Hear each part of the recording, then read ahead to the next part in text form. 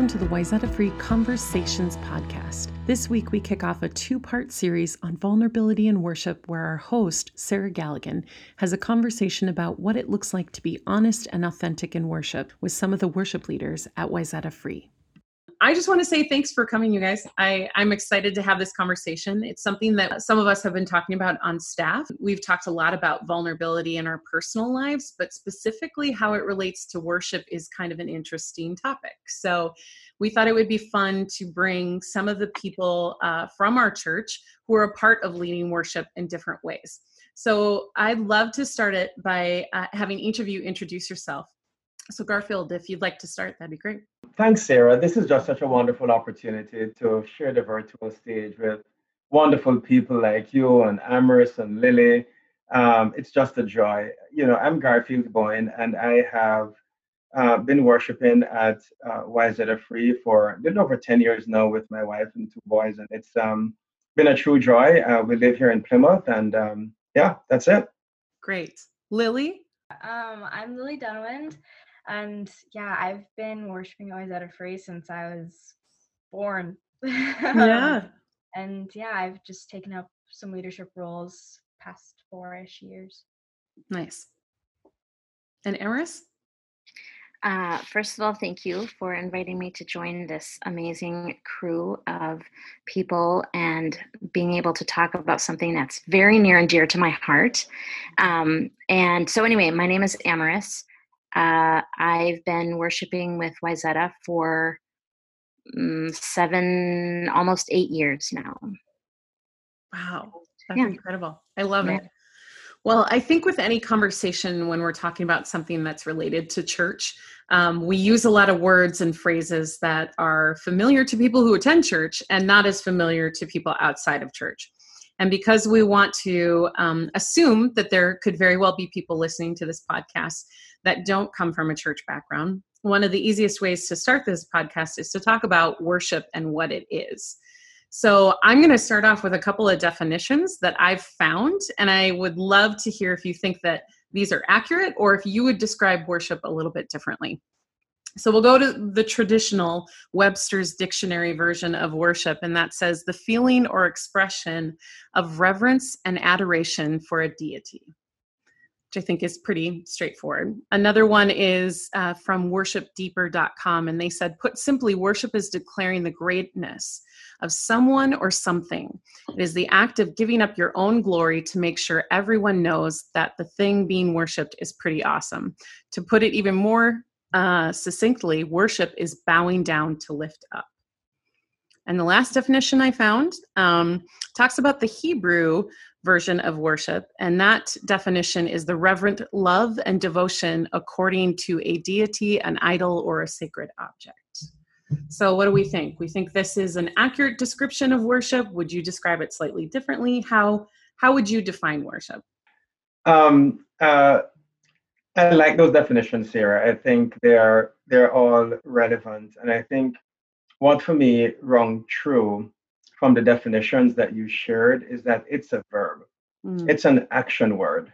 And so that's very compelling. And it started all the way back from the beginning of the Bible through to the end of the Bible, from Genesis, where Abraham worshiped God, all the way through to Revelations, when the angels told John to worship God.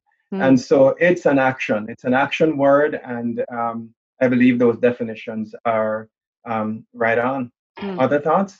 I would totally echo what Garfield is saying. And because it's an action, because it's a verb, I believe that worship involves the human body, meaning it incorporates emotion, it incorporates a physical body experience or expression, it incorporates the soul of a person. You bring what you are to this expression in worship, and it is also a physical way to make yourself recognize how little you are in comparison to how big this God that we serve is. It's a very tangible way to experience that. So it's a physical thing, and it's a full body experience, and it's like the best way to express emotion. I think a lot of times in churches, emotion gets put in check because we need to use our head, and then we need to use our understanding. So we study the word and we make sure that we know what we're talking about. And a lot of times that emotion gets put into check. And not that it's a bad thing. It just sort of kind of gets compartmentalized. But in worship, it's one place where you can really tap into that emotion or those feelings or that sense that you are having, and be able to express it to the Lord. Yeah, I like that. Amen. I really love how you talked about recognizing how little you are compared to God, and kind of like what Garfield was talking about, like throughout the Bible, we see acts of worship, and it's never like great and perfect, and like David like falling on his face or like dancing through the streets. Like those were things where people were like, that's not okay, that's not how it's supposed to be done. But it was all in honor of God. And I think that sometimes our like modern view of music worship or stuff like that really gets skewed, and we feel like we have to perfect it. And then that actual worship of being small so that God can be big gets blown out of proportion. Yeah, no, totally. I love this. Oh, I'm getting excited because I know that we're going to have great conversation here. So my next question is this. Sometimes we feel a little unsure of how to worship. I think that there are a lot of people, especially when we're worshiping in music or in prayer, I think sometimes people can feel self-conscious because we do that in our daily life with everything, right? So it's how do we avoid that living in that place of what if people look at me funny? What if I do something that's strange? What if if I really let myself be free in expression, however that's manifested, whether that's through prayer, worship, or music or other different ways of worshiping God. How do we avoid that being self-conscious? I feel like that is a universal feeling of what are people thinking about me? But it is very clear that in the Word, God never said in worship and in praise that you should be considering yourself. The whole idea of worship and praise is to consider God. The whole concept of worship is that you are acknowledging someone other than yourself. So as common as it is to experience it, it's like the one thing that stops us from truly being able to enter into a space of praise and worship, because we are still thinking about ourselves or still considering the judgment of others toward ourselves, or feeling uncomfortable because I might look odd or be considered whatever. The work in worship and the work in praise is, I think, to get to that place where we recognize, wait a minute, this isn't about me. This isn't about how I look. This is about God. This is about having a relationship with God. And I and at any point that we're in a natural relationship with someone, like I remember when I was first dating Dan, and it was like I didn't want to do anything gross or dumb, or I want to say anything stupid, and I didn't want to appear that I didn't know something, or I wanted to be like gracious and pretty about how I didn't know something. But then in that relationship, you learn to trust that person is not going to judge you for your inexperience, or that person won't judge you or hurt you for your lack of understanding, or whatever it is. You learn to trust this person. So it comes back to having this relationship with a God that you can say, oh, like, I don't know what I'm doing. This feels completely awkward and scary and totally weird, but I trust and know that you are going to hold me and capture me. And this is a safe place. You go to therapy and, they say this is a safe place to talk and, express yourself openly. Then, I mean, how much more shouldn't a place of worship be like that than therapy, right?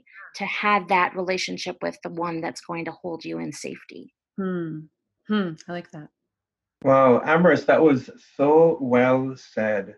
And I want to underscore something that you articulated, which I think is so often forgotten, Sarah, given the question you asked, is worship is an act that's directed towards someone else, not us. Right. And so you're so right, Amaris. We spend a lot of time thinking about us as part of the equation and not leveraging ourselves as an instrument to give back that gift, because it's a gift, right, of adoration and praise that we're giving back to our Creator, our King of Kings. And the Bible articulates no single way of doing this, right? There are a variety of ways that we're called to worship, right? The Bible says that we can bow down and kneel before Him.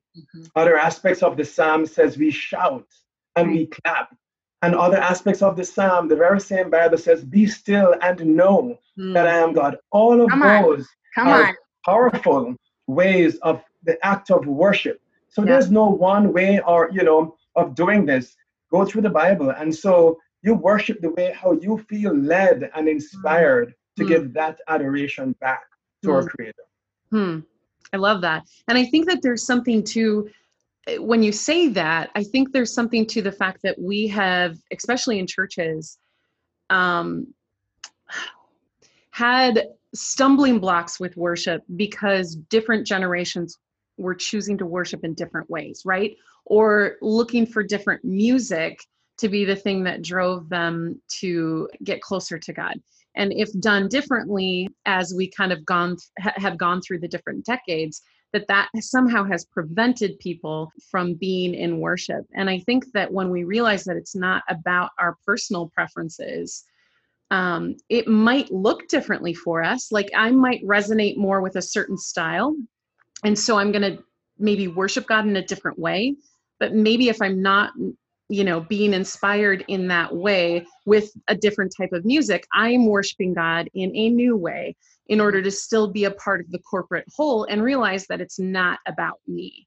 And I think that that's a difficult thing for people. But when you finally get to that point where you realize that this is about you pointing towards God and not about your own personal comfort level and preferences and whether people are watching you, all the things that we've talked about so far here, I think that's when you start to realize it's okay, no matter what we do and how we change the style or the way in which we produce our services, that really we can commune with God in a variety of different ways. You were talking about different styles of music and that kind of stuff, and it just made me think of like acts of service is a type of worship. And I'll be honest, like when I'm digging a 6-foot hole at my camp, that's a Christian camp, that's an act of worship, it's service. But I'm certainly not like hip hip hooray, I'm 6 feet deep in dirt. Yeah, right. But that's okay, and that's still an act of worship. Yeah. And there can be a separation from like the physical enjoyment of the action you're doing and the enjoyment of doing it for God and honoring Him. And I think that's something that we meant to overlook, that we feel like we have to have this emotional, like, in this moment, I am so happy to be singing this specific song. Right. Yeah. And going off of what Lily's saying, worship is definitely an individual expression, but it's also a corporate expression, meaning for those who don't have church speak, right? Worship is a collective experience. It's something that we all can benefit from. So when you're talking about, Lily's digging a 6-foot hole of mud, there are other people there who are supporting her, who are encouraging her, who are standing next to her. You know, when Garfield shouts, I mean, like heaven opens up in church when Garfield's shouting and he's calling on the name of the Lord. Not everybody feels comfortable like shouting and jumping, right? But because you're a brother and sister in Christ, because you are a part of this community, because you are a member of this church, you also benefit from Garfield's shouting and jumping. You also benefit from Lily's digging a 6-foot hole at her Christian camp. You also benefit from a quiet prayer. You benefit from the worship and praise of the people that you're standing shoulder to shoulder with. So I think that, because I've heard a lot of people come up, you know, people have come up to me and said, well, I don't really enjoy the fast, you know, the drums and the upbeat, and it's too loud, and I can't get into a place of you know, spiritual praise and worship in that atmosphere. But the hymns really do it for me. And what I would say to that is, okay, if the hymns really do it for you, take your moment, get into the spirit. But when you've got somebody who's standing next to you who really does get into the drums and the shouting and the jumping and the hip hip hurrah, support them, encourage them, pray for them. You don't have to go jumping down the aisle and waving your hands. You don't have to shout hallelujah, but you can certainly in your spirit be supporting and uplifting your brother and sister in Christ. When King David would go out to battle, when the kings would go out to battle, they always had worshipers that would go out first. Now, I mean, those soldiers were carrying heavy armor, like, and they're sweating and they're, you know, in the hot sun of the day. I would venture to say that maybe not all of them were like, you know, wanting to bang a tambourine while they're trying to carry, you know, this heavy armor, but they're leaning on the worship and praise and encouragement that those worshipers were giving to the entire army that was behind them. So it's a corporate, it's a collective, it's a family. It's, you know, if Jesus Christ lives in you and Jesus Christ lives in me, then why wouldn't your worship also bless me? And why wouldn't or couldn't my worship also bless you? Love that. Love that. Yeah, if I can just add one other thing, because Lily, you've sparked so much thought process with that, you know, vivid imagery that you painted. And I think what comes to mind in my heart is that we are a body of Christ. And the Lord refers to his church as a body. And each part of the body plays a unique role. The arm, the head, the ears, the eye, every part of the body plays a unique role. And together, how powerful that is. And so I use that to say, we can all show up, however we show up, with our truth, with our mess, right, before the Lord, whether it's corporately inside of the church, the walls of the church, or wherever we are at. So to live a life of worship, because worship is not just an activity we do within the walls of the church or campground. It's a lifestyle, right? And it ought to be. And I'll tell you, I'm not the best at it, nor am I going to say I'm the ideal role model. But I think we're called to live a life of worship, 24/7, right? In our sleeping and our waking, how are we showing that, you know, ascribing that value and worth and reverence to our King of Kings? As Amaris said, we're small and he is our great God. Right. Definitely.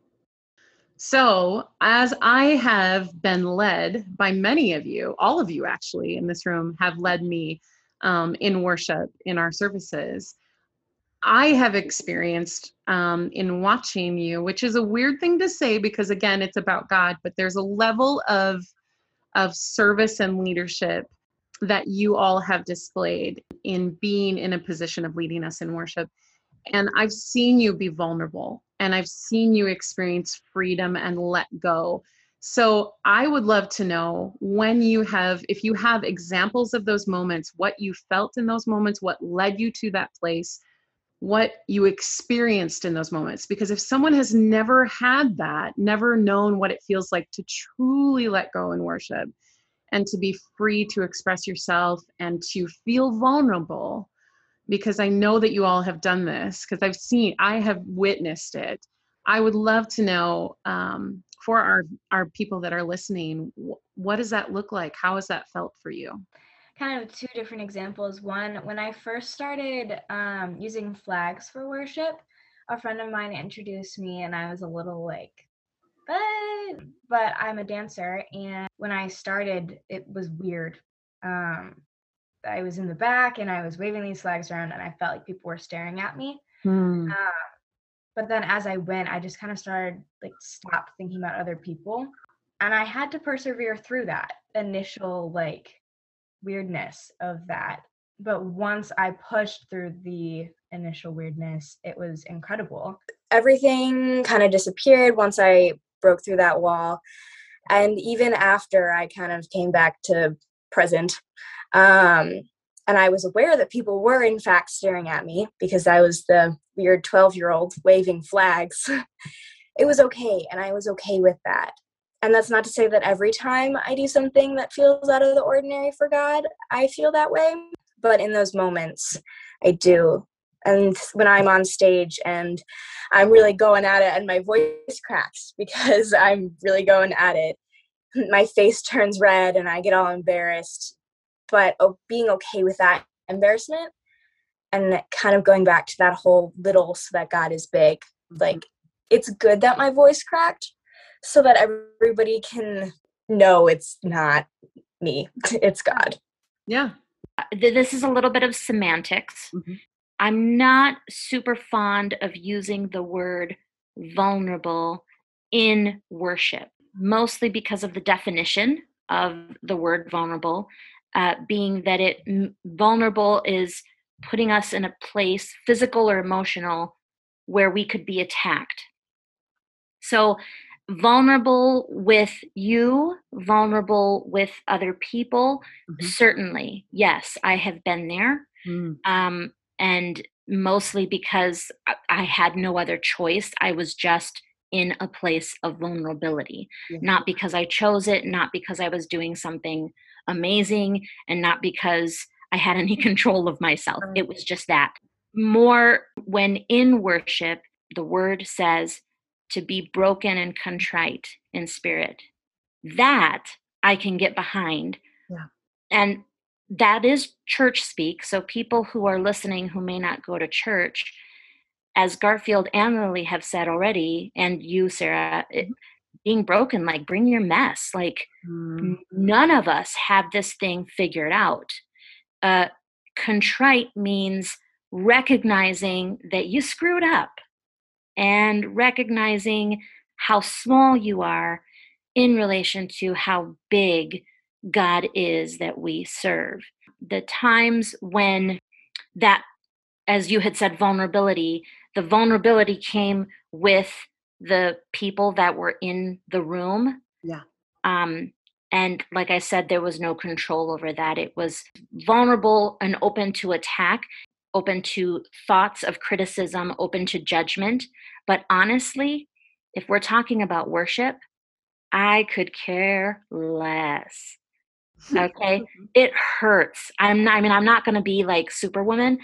It hurts when people don't like what I say or what I sing from the stage. It hurts. But ultimately, that hurt holds nothing to the love and the safety that I am in relationship with Christ. So my brokenness and my contrite spirit towards the Lord, and it says in the word, where the Spirit of the Lord is, there is liberty. When you are in worship, there is freedom to say, I'm a mess, y'all. I do not have it together. I screwed this up. And okay, and let's just be honest. Like there have been times, like y'all were there. I was leading worship and I started the song on the wrong key, like way not in the house. Okay. Being vulnerable with the people in the room, yes. but never vulnerable with the Lord, because the Lord would never attack and he would never harm. The Lord holds and he resolves and he restores and he reconciles and he uplifts and he does all of those things. So in worship, it's always, for me, when you have seen that from me, it's always been me saying, God, I don't have this. You've got to do something through me. And that's a little like window into my relationship with God. So really what it is not necessarily me being vulnerable, but it's opening up the window to my heart. It's opening up the front door to my house and saying, come on in and join me in worship. I love it. Yeah, and you know, and if I might add, you know, I didn't say this, but I'm sure everyone probably knows by now, I'm from Jamaica, so I grew up in the islands. And there is a cultural dimension too of worship and style of worship. And so I grew up, you know, around tambourines. I grew up around, you know, 3-hour services where an hour and a half is just freedom of singing from the pulpit to the back of the church and every corner. Just feeling that freedom because it's the environment. That was the ecosystem that was created, you know, for me. So I just want to give context to that, right? To say that I grew up as a young man in the faith at 12 years old, giving my life to the Lord in that kind of environment where there was complete freedom, you know, of expression in worship. Right. The other thing I'll say is, as you've asked, Sarah, you know, in terms of my worship at Wayzata Free and elsewhere, my wife will tell you, I jump in the car and the first thing I start to do is pray. And I'm not saying that to be a self-righteous dude, because I'm not, right? But I start calling on the Lord and the Holy Spirit to say, Holy Spirit, I want you to have your way in me. I do not want to be the person that hinders someone's interaction with you today. But I just want you to work freely in and through me to elevate you. And hopefully someone, even one person, may be drawn closer. Even one burden may be lifted. Even one person might say, Lord, come into my heart. And so that's my prayer as I jump in that car and I get to church on a Sunday morning. So when you see those opportunities or those moments, as you've described, where I kind of sometimes have an out-of-body experience because I'm so not thinking about me, completely not. And I'm like, okay, whatever the Lord places in me is the manifestation of what comes out. I don't know how else to explain it, Sarah. I just know that I asked the Lord to do something, right? This is not me making up something or making up a sound or whatever. I said, Holy Spirit, will you work in me today? Will you just cleanse me from all unrighteousness and anything that will, you know, cause me, you know, anything that will block my ability to commune with you in this place. And I think I encourage my brothers and sisters in Christ, right, irrespective of your background, to just seek the Lord as you're entering into this place and into this space, to just ask the Lord to do a work in each of us so that we can show up with our authentic selves and truly experience the fullness of the presence of the Lord. Yeah, I love that. I have to read this quote. I wrote down a couple of quotes. So throughout our conversation here as we go, I might bring some of these things up. And one of them was, God is near whether you are happy or not. Don't equate the presence of God, a good mood or a pleasant temperament, to whether or not he's here in this place. And I think there are a lot of times when we experience corporate worship that we might, and corporate meaning with other people in worship, sometimes we will read the feeling of the room or the temperature of the room and try to say that, well, I'm not sure that God was showing up, or maybe we couldn't feel the Holy Spirit, or something was somehow getting in the way. Have you experienced that? Do you think that's accurate? Is it more that God is always near? It's just that we haven't dealt with something that we're bringing with us? or we are under some sort of attack, some spiritual attack, or what is your take on that? I know many of you have led worship in different places, not just within a church, maybe at a retreat, or Lily, you've been a part of the youth worship as well. So in lots of different ways, whether that's on a missions trip or something else, you're not always in a church environment. So sometimes you're walking into all sorts of different stuff. What has been your experience with that?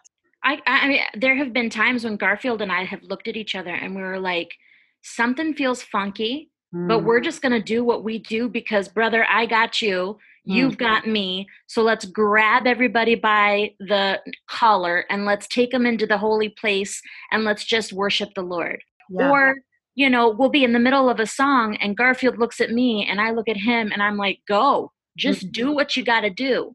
Yeah. Whether it's, you know, an upbeat praise or whether it's sort of a worshipful, you know, down kind of a thing. Yeah. Yes, I totally agree with that quote. In Psalms 34, it says, the Lord is nigh unto them that are broken of heart, and he saves those of a contrite spirit. Yep. The Lord is near, whether you're like in a really good place or whether you are in a terrible place. Yeah.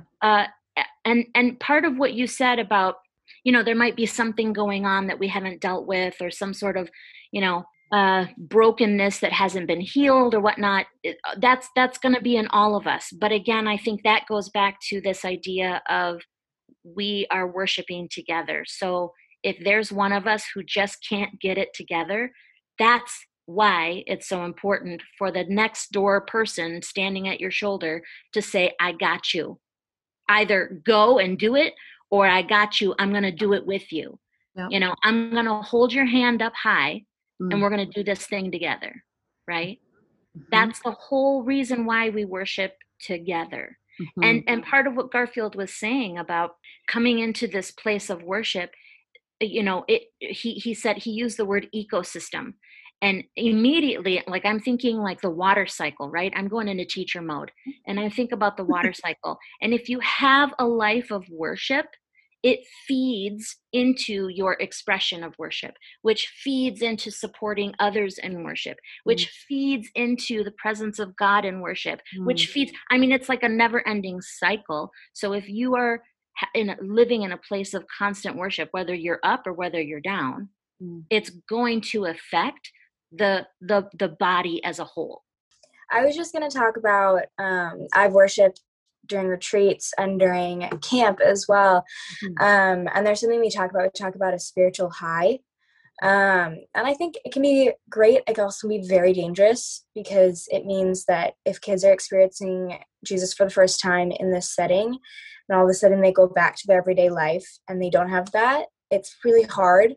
And it's hard to get back to a place with Jesus, but that's not the point. The point is, you know, a lot of times people can recall specific nights and stuff like that. Like whenever on retreat, people are like, oh, like, can't wait for Saturday night, because there's always this cycle of Saturday night is the big, like, that's when everybody's feeling moved. And I think it's really important to note everything that happened before Saturday night. When you get to a retreat by Saturday night, it's the end of the retreat. You're leaving the next morning, but you've been soaking in God's word and you've been surrounded by people that want similar things and are supporting you in your relationship with Jesus. And so it's less of a, is God there? And what's God like? The Spirit's presence isn't more or less certain days. It's about where our heads are at and where our spirits are at. Right. And it's like at camp, I worship better. That's a horrible term, but like, I feel more moved when I'm at camp because I've been spending my entire 3-month summer surrounded by people who want similar things and who are worshiping with me. And so when people might say like, oh, wow, the Spirit was really present that night. Well, no, the Spirit was present every night, but I was in a mental state and my spirit had been groomed to this point of being able to connect in a way I hadn't before. Love and I think yeah, the Spirit is always there. It's about where we're at as people. That's very insightful. Wow, I don't know what else to say. I mean, you guys just covered all the territory. Probably the one thing I'll say, Sarah, to the question is just a reminder that we're all born in sin and shaped in iniquity. And there's not going to be a perfect, every Sunday is going to feel the same way, or every day we're going, we have our emotions, we're humans. And I think it was the Apostle Paul that said the spirit and the flesh are always at war with each other. And so there's a recognition that plays out too. Even when we're in the tabernacle, when we're in the house of the Lord, the spirit and the flesh sometimes are going to be at war, and sometimes the flesh wins. I'll tell you that has happened to me too. But I think it's continuing to live that surrendered life to the Spirit. We're going to be more in tune with the recognition that the Spirit is there and ever present. Yeah. But if the flesh is winning, we're not going to necessarily feel that. And so just thinking about that, I think will just help us to calibrate that. There are going to be those days. So we got to say, hey, I want to push through here. I want the Spirit to win today. Right? Yeah. It's an intentional surrender to allowing the Spirit to win in our lives daily. I could not have said it better. So good. We've used a lot of different phrases and descriptions, and I'm so glad, Amaris, that you unpacked even vulnerability, because that's a great way to rethink that, because I wasn't even thinking of the attack part of feeling like you might be attacked to vulnerability. So I appreciate that definition. And I guess from my perspective of all the things that we've set up to this point, what's the desired result of a congregation or a group of people who choose to do these things that you're talking about supporting one another, being honest, being authentic in worship, and coming prepared? If we're really truly doing that and seeking God prior to walking into worship and wanting to really be free in our expression, what's the result of that? What do we hope to gain from that? And is it about us? Again, we go back to, if we're pointing towards God, then this isn't I don't want to answer my own question, but I kind of am. Like, I think that's kind of, back me up. But I feel like as a church, we oftentimes are saying, like, so what's the end goal? And I think if the end goal isn't a corporate goal, it might just be that we as individuals are learning how to grow closer to God through worship, and the benefit of doing that together is what? I think it was mentioned earlier, where the Spirit of the Lord is, there is liberty. Yes. Yeah. Right? There is a ton of liberty. And I think liberty for the Spirit to do a work in us individually, but also corporately. And I think so many, we are the ones that, hinder the Spirit's moving and the Spirit's working. Right. And, the Holy Spirit wants to work and move in us, but we can put up walls that hinder that. And so what I think will happen, if we all let our guards down and allow the Holy Spirit to work, we will see that power. We will see the power of healing, right? In front of our own eyes, and not just only physical healing, but spiritual healing. Right. We will see a body that's more unified. And I think, as Amaris mentioned, we're holding up each other, right, in our dark places, and we're shining a light on those places where we're seeing the manifestation, of that working. Just wanted to share that as we kick off this part of the conversation. Yeah, definitely. Yeah, and I'm going to jump in on that too, Garfield, because what I want to see. Okay, let me tell you. You asked me what I want to see in this, family of worship, right? This experience. What I want to see is people in active relationship with Christ, who are being changed, who are being healed, who are having reconciliation, who are being restored. That's what I want to see. Now, let me tell you something. Is that what I'm going to see? It's not guaranteed. Is it any of my business what happens to you in your heart? It's none of my business. That's between you and God. What is my business is to hold your hand, to support you, to love you, to not pass judgment, and to say, I'm willing to walk the hill with you. What comes from a place of worship is God said, if you have the faith of a mustard seed, you can move mountains. Amen. Right? You can make a crooked place straight, right? He will restore what was meant for evil. He will restore it to his perfect plan and his perfect will. So the thing that we get caught up in, like you said, is this really about us or is this about God? Well, I don't know what's going to happen in your heart, and I may not ever see it, but that's between you and God. My business is to worship. My business is to be available to my brothers and sisters, and together, let's go and make the world a better place. Love it. Yeah, I think it makes this really cool cycle where, you know, as we worship together and we build this community and we honor God, obviously there's this love that comes between us, and we're more willing to sacrifice, right? Right. I'm gonna be totally okay. Like, I worship better, I connect better with more modern music because I'm 16 and that's the kind of stuff that I enjoy listening to. But I'm totally open to doing more hymns because I know that other people are going to connect well, and I want other people to connect well. And so this cycle continues of people willing to sacrifice for other people. Right. All of a sudden we have this community that is just loving and has all of these different aspects, and people are happy with that. And they're happy to sacrifice for other people. A.W. Tozer has a quote that says, "We cannot pray in love and live in hate and still think we are worshiping God." Right. And we have talked as a church about addressing racism, and we've talked about a variety of different subjects as it pertains to marginalized groups of people. And I think right now specifically, if we truly say that we're worshiping God, what does that look like? When you talk about, it's not my place to judge, it's my place to come alongside and love. And I think that is a part of worshiping God, is that expression of loving like Jesus loves, right? Loving first. And I think that is part of this conversation. So if there's something that you would like to say as it pertains to that, I'd love to hear that as well. So here's what I would offer, and it's been in my mind and in my heart from the start of this session, and it's 1 Corinthians 13:13. You know, for, you know, these three remain: faith, hope, and love.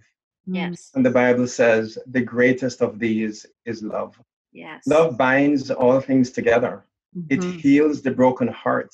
And I think, irrespective of the color of your skin, irrespective of your background and where you came from, it's about love.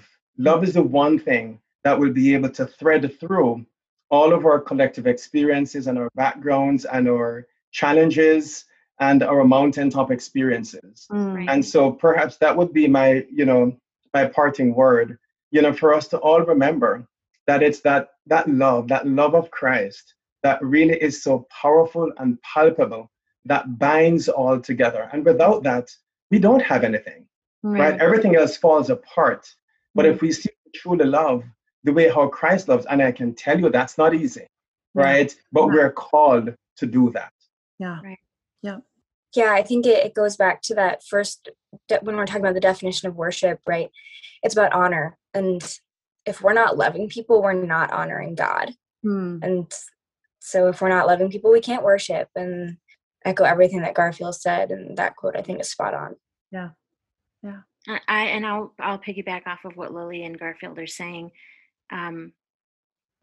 It is a matter of honoring God, recognizing how broken I am, and loving beyond what I see and feel, because that's what Jesus did for me. Not because I can, not because I have it within me to do it, but because he gives me what I need, right? And modeling our life of worship after David, that dude was broken, okay? He was broken, and he made some serious mistakes. And still, God said, this is a man after my heart. And the reason why he said that was because he prayed in Psalm 51:10. David said, create in me, O God, a new heart. Renew a right spirit within me. Cast me not away from your presence, and take not your Holy Spirit from me. And I think if we can all have a heart that honors God, to develop an ecosystem that includes everyone in this space of worship because of the love that Jesus gave for us. And we all cry out together saying, create in me a new heart, O God. Renew a right spirit of love in me. And then you asked us, what do you want to see out of this? It's not necessarily what I want to see, but what happens when we all come together in this spirit of worship is we see the fruits of the Spirit. We see love in action. And like Garfield said, this isn't easy, okay? And it's not just for people who get up on the stage to lead worship.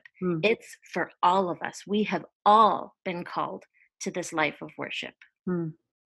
Hallelujah. I had to say that. Yeah. I was just going to say, I mean, this is your last call, worship leaders. If you're feeling something and the Holy Spirit is speaking, now's your moment. So Sarah, this has been a wonderful session, and we could go on. I think worship is such a big topic. There are so many views about it, but I think full circle where we're coming from, it's really understanding what it's about. It's not shining the light on us, it's shining the light on Christ, and it's really grounded in love. And I think if we just remember that and just seek to always ask the Holy Spirit to do his work in us, and surrender to that, I think we will see the fruits of the Spirit. So thank you for the opportunity to share the virtual stage with my wonderful sisters in Christ, and I look forward to how the Lord will continue to use each of us for His service. You've been listening to the Wayzata Free Conversations podcast. For more information about Wayzata Free Church, please check out wayzatafree.org or download our app available on the App Store or on Google Play.